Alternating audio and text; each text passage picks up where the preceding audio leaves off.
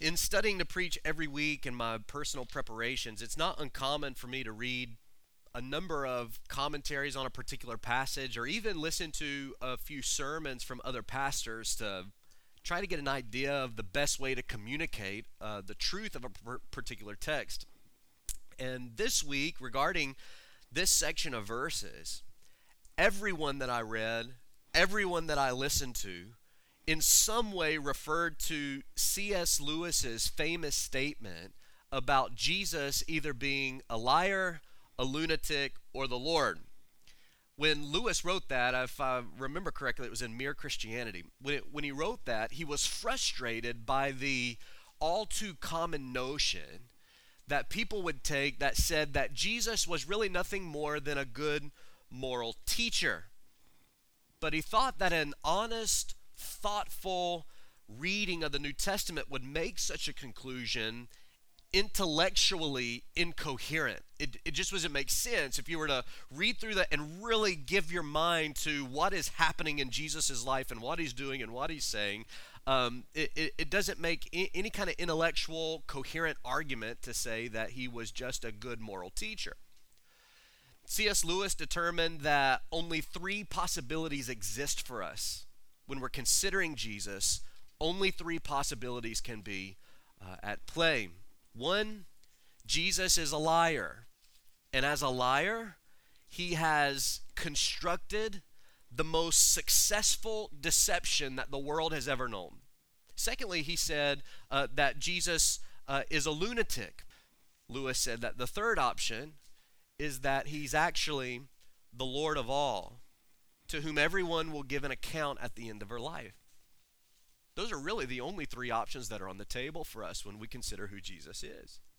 Now, it's difficult to read through these 10 verses, or maybe even you could go all the way down to verse 35, and not think that it was the content of this passage that inspired Lewis's words. When we get to this particular text, Mark is using a sandwich technique in writing about these events.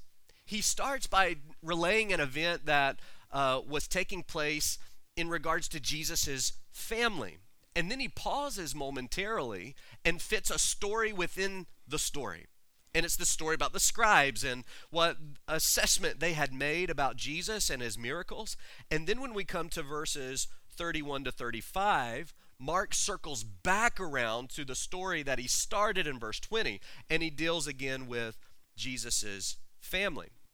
But more than just being a creative way to tell a story, Mark's placement of these two events together speaks to a common theme. And here's the theme. Both groups made a wrong assessment of Jesus. Both of them. One group loved Jesus. The other group hated Jesus. But they both ultimately rejected his true identity and purpose. As we go through this text, the text reveals these three possible conclusions that C.S. Lewis made famous. And then it tells us here at the end that the assessment that we make of Jesus has eternal consequences. And so let's look at what these assessments are. First, we see his family's assessment. Look with me at verse 20. Then Jesus went home, and the crowd gathered again, so that they could not even eat.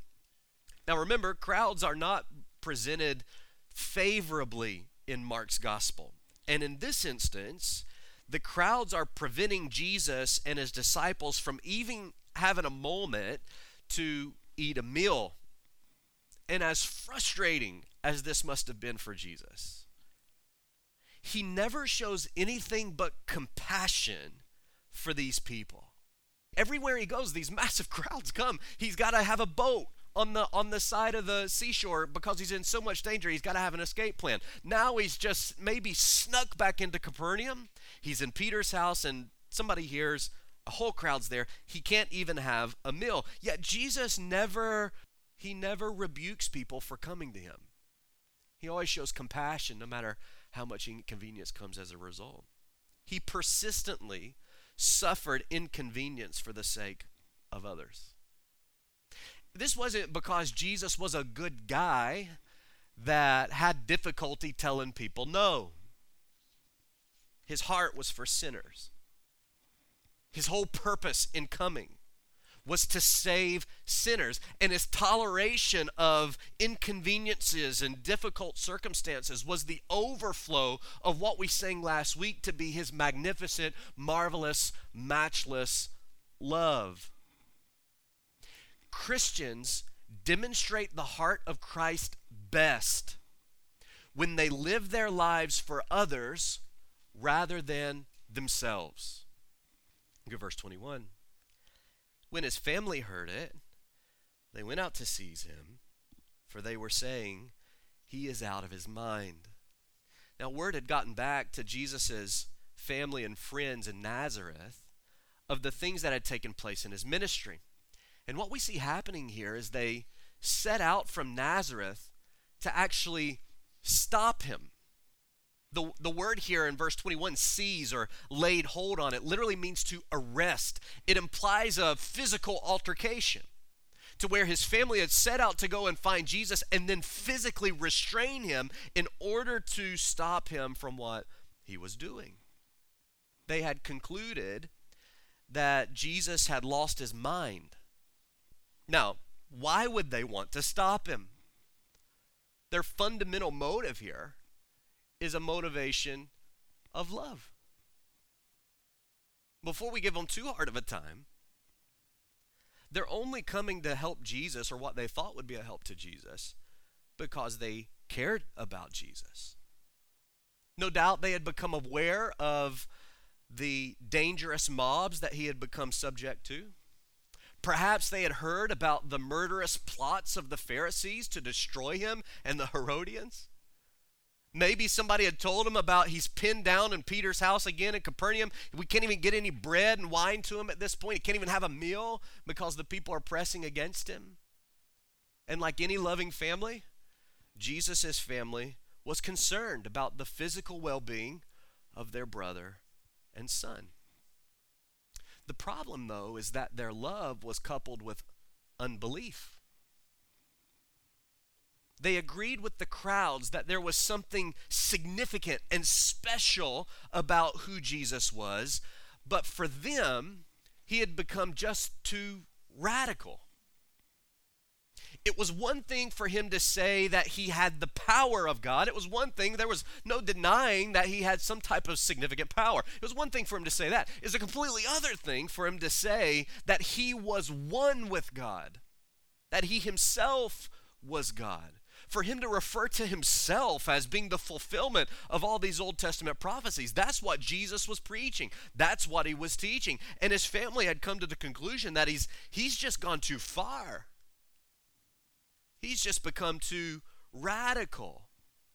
They assessed that he had lost his mind, and they thought they needed to stop him before he got himself killed. Now, some people have always considered Christianity to be insane. And it continued on through the New Testament. Remember in Acts 26, Paul was in Caesarea. He was arrested in Jerusalem. He was taken to Caesarea, and this would begin his 4-year stint in prison. In the process of being in Caesarea, the procurator of Judea changed, and it became a man named Festus. And he brought in Paul to preach the gospel, to have a hearing. And so Paul preached the gospel. And after preaching the gospel, the death and the resurrection of Jesus, Festus looks at Paul in Acts 26:24. And here's what he says. He says, Paul, you are out of your mind. Your great learning is driving you out of your mind. You're just too radical, Paul. This is crazy. To the Corinthians, Paul wrote, the Jews demand signs and the Greeks seek wisdom. But we preach Christ crucified, which is a stumbling block to the Jews, and it's foolishness to the Gentiles. But to those of us who are called, it is Christ the power of God and the wisdom of God. For the foolishness of God, he writes, is wiser than men, and the weakness of God is stronger than men. There will always be people that consider Christianity to be insane. Perhaps you have family and friends that think you've just taken this too far. It's one thing for you to be religious. It's one thing for you to want to follow some of the moral teachings of Jesus, but to go so far as to say that he rose from the dead, really? That's crazy.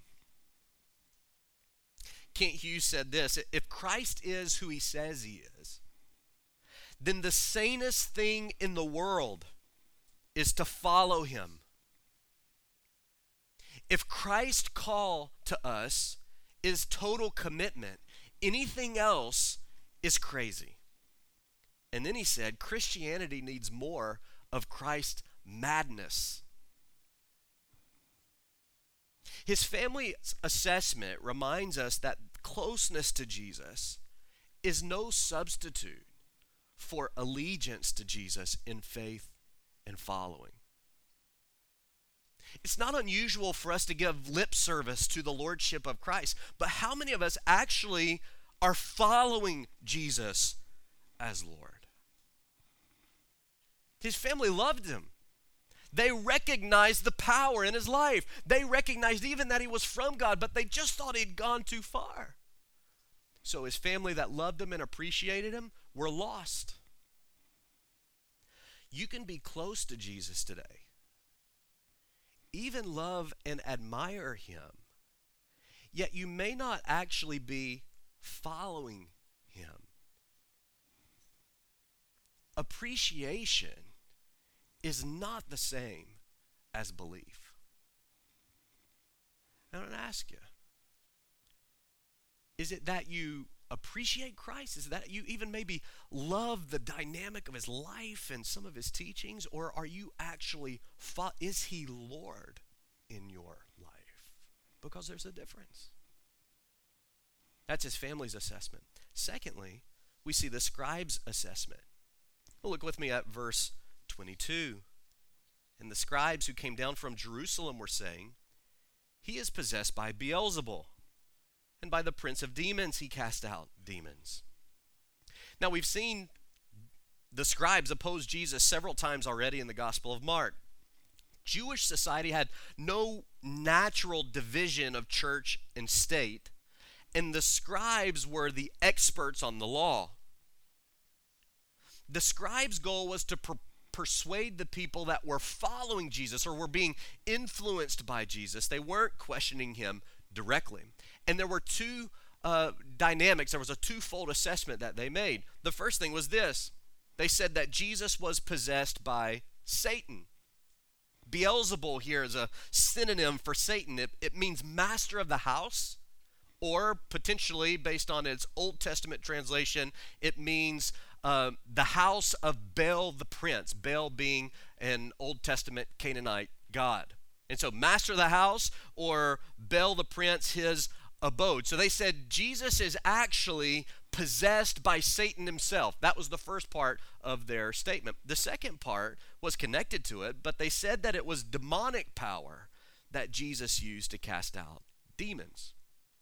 Now, Matthew 12 and Luke 11 both say that it was Jesus casting out a demon that prompted this statement from the scribes.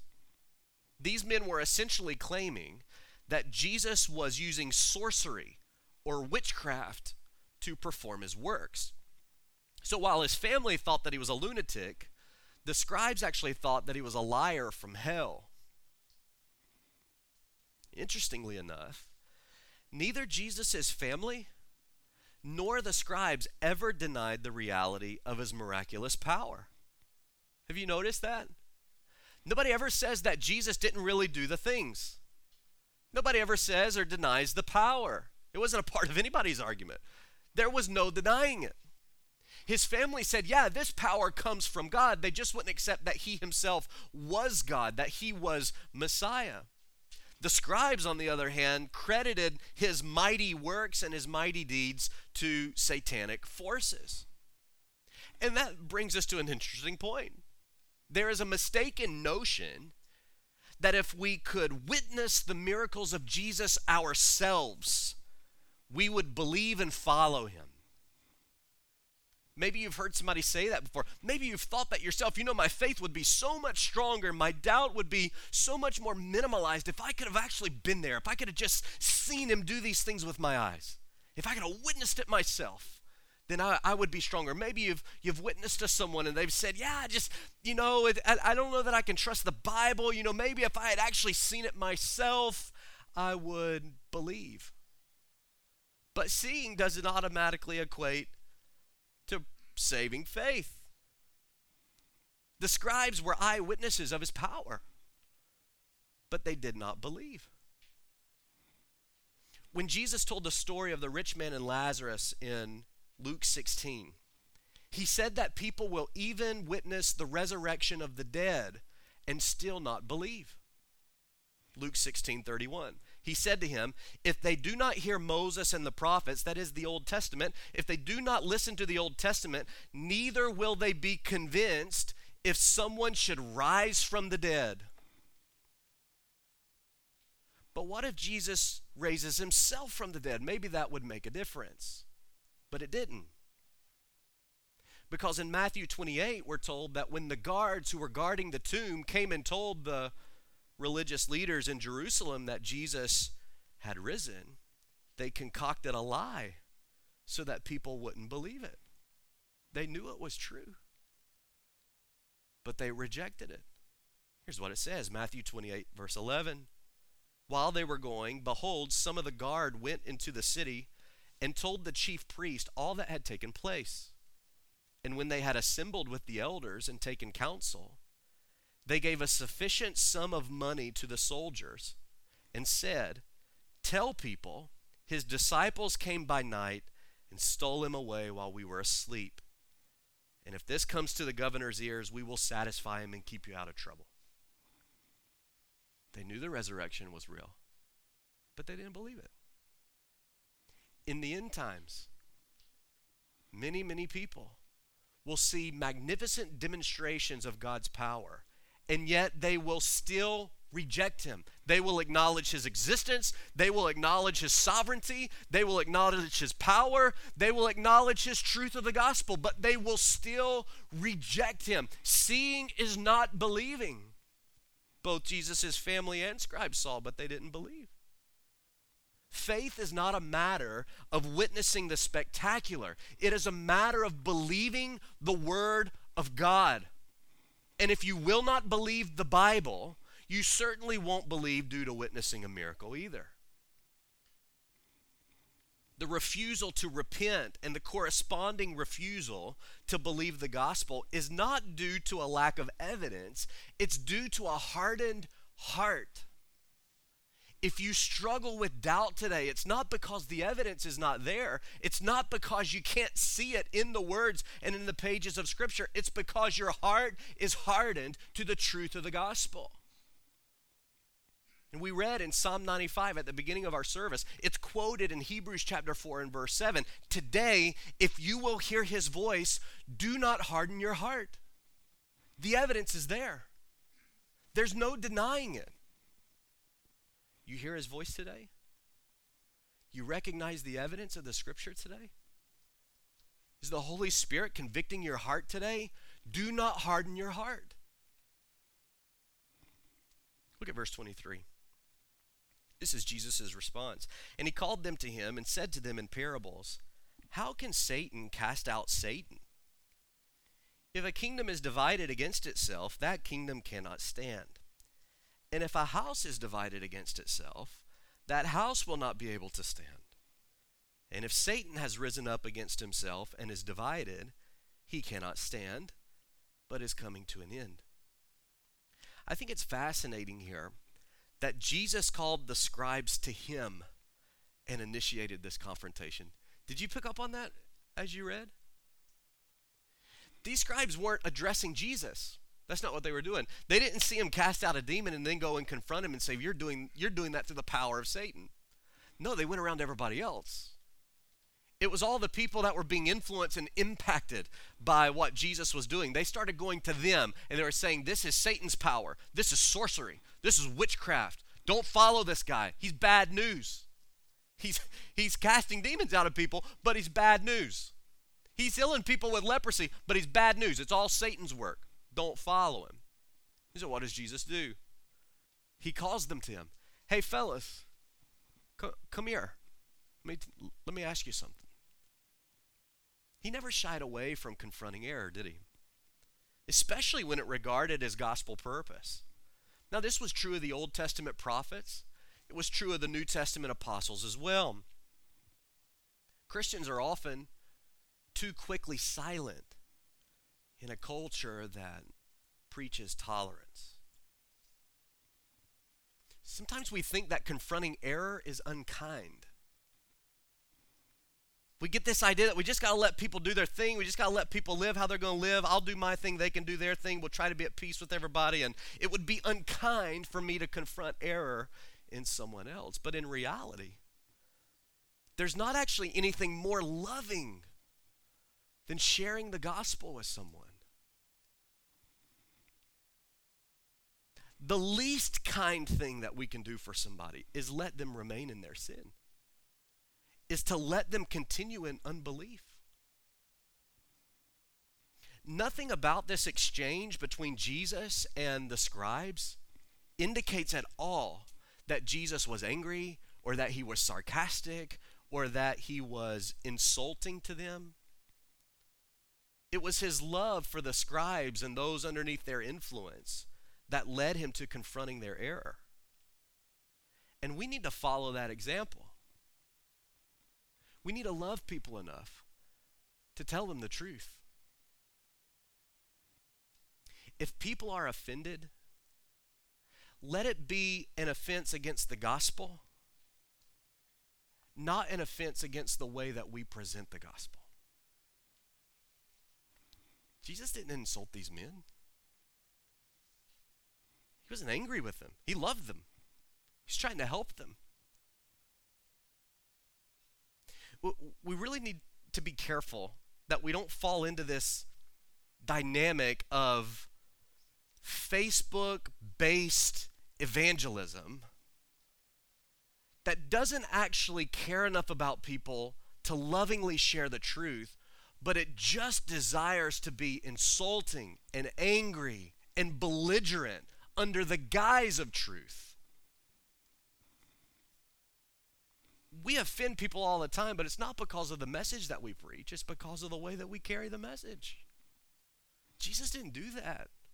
If people are going to be offended at us, let it be because of the gospel, not because we've treated them insultingly or because we've been hateful or actually unkind. But let us develop a love for people in our hearts so much that we will actually be willing to confront them with the gospel, to actually share with them the truth, to actually warn them of the judgment that is to come, to actually invite them to our homes to study the Bible together, to actually invest in their lives. Let's love people enough to do that. But in doing that, let's do it in a way that is godly and Christ-honoring and follows his example. Jesus gave two parables that confronted the illogical nature of these men's argument. First, he said, a nation cannot survive if its people fight against one another. Secondly, he says, a family cannot survive if its members are constantly fighting with each other. In the same way, Satan's purposes would be hindered if he fought against himself. It just doesn't make sense. Why would Satan fight against himself? Why would he do this against his own purposes? And furthermore, Satan doesn't heal. Satan doesn't help. He doesn't love people. He doesn't teach with authority. All the things that Jesus were doing, those are not things that Satan would ever do. It was illogical, what they were saying. These are the experts. They're the experts. Nobody knew the Old Testament like they knew it. Honestly. They were the experts in the law. They were the ones that helped teach people the law. And yet they still had an argument that was so foolish. And again, Paul tells us this is what happens when we harden our hearts. For the word of the cross, he said, is foolishness to those who are dying. But to those of us who are being saved, it is the power of God. For it is written, I will destroy the wisdom of the wise, and the discernment of the discerning I will thwart. Where is the one who is wise, Paul said? Where's the scribe? Where's the debater of this age? Has not God made foolish the wisdom of the world?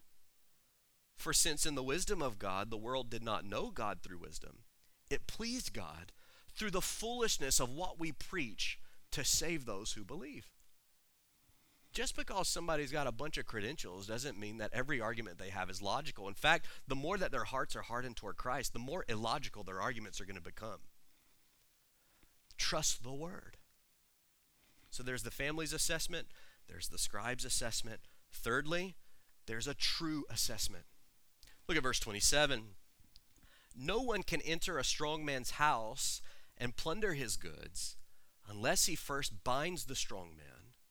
Then indeed he may plunder his house. Now remember, C.S. Lewis gave 3 options when assessing who Jesus really is. Jesus' family had concluded that he was a lunatic. The scribes had concluded that he was a liar. But the only logical conclusion is that he's actually the Lord. Jesus uses this third parable in verse 27 to set the record straight.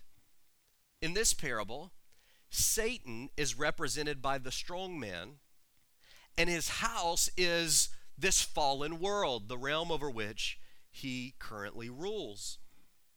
2 Corinthians chapter 4, Paul says in their case, that is in unbelievers' case, the God of this world, that's a reference to Satan, has blinded the minds of unbelievers to keep them from seeing the light of the gospel of the glory of Christ, who is the image of God. And then he says in Ephesians chapter 2, you who were dead in trespasses and sins, in which you once walked, following the course of this world, that is the house, the world system that Jesus is referring to, following the prince of the power of the air, the spirit that is now at work in the sons of disobedience. The Bible says that Satan is the ruler of this world, not insofar as he is greater than God, but he rules this world. This is his domain. What's Jesus saying? I'm not of Satan. I have come to bind Satan.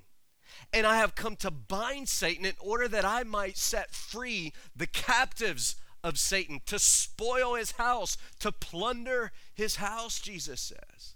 Well, there's only one being that can do that. And it has to be one that's greater than Satan. And there's only one being greater than Satan. Who is that? God himself. Jesus is setting the record straight. Casting out demons was a shadow of how he would ultimately defeat Satan through his death and resurrection. Would you turn just quickly with me to Luke chapter 4? I just want to show you one other place. I don't want to just read this one to you. Luke chapter 4. And would you look with me at verse 17? Jesus is in Nazareth. He'd gone back to his hometown. He was in the synagogue, and he was asked to speak. And here's what Jesus did. Pay attention to this. Luke chapter 4, verse 17. And there was given to him the book of the prophet Isaiah. And when he had opened the book, he found the place where this is written. The Spirit of the Lord is upon me. He hath anointed me to preach the gospel to the poor. He hath sent me to heal the brokenhearted. He has preached deliverance to the captives and recovering sight to the blind, and to set at liberty those who are bruised, to preach the acceptable year of the Lord. And he closed the book and gave it again to the minister and sat down. And the eyes of all of them that were in the synagogue were fastened on him. Now watch verse 21. And he began to say unto them, today this scripture is fulfilled in your ears. What's Jesus saying? You are captives to sin. You are captives to Satan, the prince of this world. But the Bible said that there would one day come one who will set those captives free. One day there will come one that will restore sight to the blind. That's not just about physical sight, even though that was a part of it. That's spiritual sight. There is one that will come that will make all things right. And then Jesus sits down and he says, I am that one.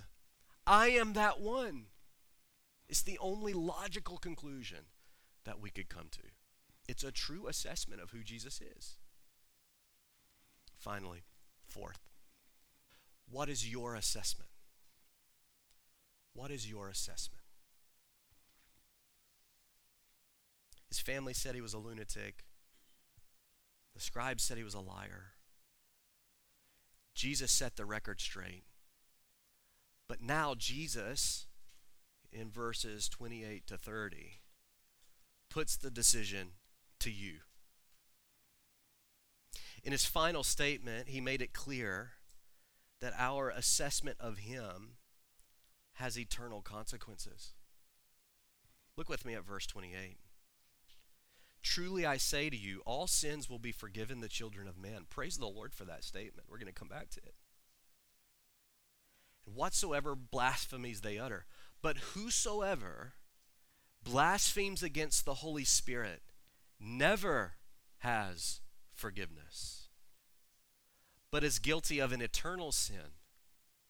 For they were saying, he has an unclean spirit.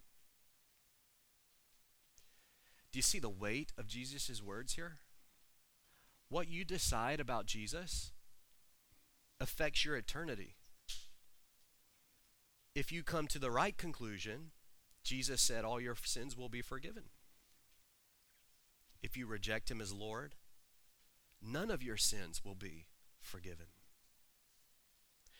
An eternal sin is one which God judges for all eternity. Jesus said that this sin is blaspheming the Holy Spirit. But what does that mean? What does that mean? Is there a chance that you have committed this sin? And if you have, does it really mean that God will refuse to forgive you? There's just 3 simple notes I want to make that bring some clarity to what Jesus is teaching here, okay? First, blaspheming the Holy Spirit is rejecting what he has clearly revealed. That's what it means to blaspheme the Holy Spirit. It's to reject what he has clearly revealed. Now, the role of the Holy Spirit, one of the roles, is to testify of the truth of Jesus. Jesus said as much in John 15. He said, when the Helper comes, whom I will send to you from the Father, the Spirit of truth, he will bear witness about me. He will bear witness about. That's his role. The Holy Spirit's role is not to draw attention to himself. The Holy Spirit's role is to draw attention to Jesus, to bear witness of Jesus and the truth of the gospel. He does this by convicting our hearts. He enlightens our minds to the truth of the word. We see the examples of his spectacular work in the scriptures as well. To blaspheme the Holy Spirit is to willfully reject what he has made clear in your conscience through the word. It's unbelief. It's I see the truth, I have heard the truth, I reject that truth. It's willful unbelief. And Jesus said in verse 30 that it was the fact that the scribes attributed to Satan what was the work of God that equated to blaspheming the Holy Spirit. In other words, they knew their argument was illogical. They knew this. They knew who Jesus was. They knew better than anybody who Jesus was. They just wouldn't accept it. The Holy Spirit made it clear, and they willfully rejected the truth of Jesus. So blaspheming the Holy Spirit is rejecting what he's clearly revealed. Number 2, blaspheming the Holy Spirit is not a single sin that eternally disqualifies you from forgiveness. It's not something you do in one moment and then that's it forever. That's not what Jesus is communicating here. He was referring to the continual rejection of the gospel, not a single occurrence of it. Now, Kent Hughes is helpful here. I want to just read you what he wrote because he framed it better than what I thought that I could. Very simply, It is the ongoing, continual rejection of the witness of the Holy Spirit to the divinity and the saviorhood of Christ. It is the perversion in the heart that chooses to call light darkness and darkness light. It is continuing rejection of the witness of the Holy Spirit, whether that witness be a quiet witness of the conscience, the rational witness of the word, or even miracles and wonders. And there are many people, I think, many believers who have become anxious about whether or not they have committed an unpardonable sin that has disqualified them from God. But this is not about a one-time sin. This is the continual hardening of the heart, rejection willfully of the gospel of Jesus. A person who has done this is completely indifferent to the fact that they have done it. So if you're anxious today, well, maybe I've done something that disqualifies me in this way. But you desire Christ. Okay, a person that has blasphemed the Holy Spirit or is blaspheming the Holy Spirit is indifferent to that. They don't believe that that's even the case. Okay? It's just not a single sin that disqualifies you forever. It's the continual rejection of unbelief. Third, no one has ever sought forgiveness from God and been denied. No one. Ever. Not one time in the scripture has anyone come to God seeking forgiveness and God said, nope. We see this in verse 28. Look at it again. All sins shall be forgiven unto the sons of men, and blasphemies wherewith soever they shall blaspheme. Not only is forgiveness available, but God delights himself in it. He delights himself in it. The warning is about a danger in not coming to Christ before you die or Jesus returns. It's not about blackballing you for the rest of your life, saying that even if you come asking for forgiveness, he won't give it. That's not what Jesus is saying. The opposite is actually true. Jesus is saying, anyone that will come to me, I will forgive them. If you will come to Christ in faith and repentance and follow him as Lord, he will forgive your sin. The danger is in continuing in rejection of Christ until it's too late to do anything else. And you say, oh, I've got plenty of time then. No, you don't. Your life is but a vapor. It appears for a moment, and then it vanishes away. Furthermore, Jesus has promised that his return is imminent. He could come back at any moment. You may have otherwise lived for another 50 years, but if he comes this afternoon, what good is that for you? You don't have time. Today is the day of salvation. Can I encourage you with a few verses here? Acts chapter 3 and verse 19. Repent therefore and turn back that your sins may be blotted out. Ephesians 1:7. In Christ we have redemption through his blood, the forgiveness of our sins according to the riches of his grace. Colossians chapter 1 and verse 14. In Christ we have redemption, the forgiveness of sins. 1 Corinthians 15:3. I delivered to you as of first importance what I also received, that Christ died for our sins according to the scripture. He was buried and he rose from the dead on the third day in accordance with the scriptures. Galatians 1:4. Jesus gave himself for our sins to deliver us from this present evil age, according to the will of God and Father. 1 Peter 3:18. For Christ also suffered once for sins, the righteous for the unrighteous, that he might bring us to God, being put to death in the flesh, but made alive in the spirit. 1 John 1:9. If we confess our sins, he is faithful and just to forgive our sins and to cleanse us from all unrighteousness. 1 John 2:2. He is the propitiation for our sins, and not for ours only, but the sins of the whole world. You know what the Bible's about? It's not just a book of judgment. Greater than that, it's a book of mercy. It's a book of salvation. And over and over and over, God promises, if you will turn to me, if you will follow me, if you will follow Christ, your sins will be forgiven. But if you will not turn to me, your sin will not be forgiven. You will be guilty of an eternal sin, rejecting the gospel that he has come to provide for you.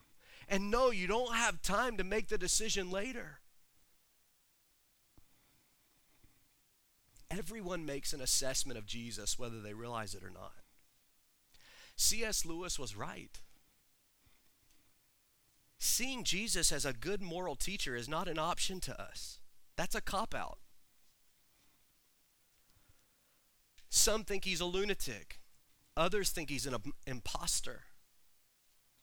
But what you decide about him has eternal consequences. If Jesus is Lord, then you will have to answer to him at the end of your life. How do you think that's going to go? Today, if you hear his voice, do not harden your heart.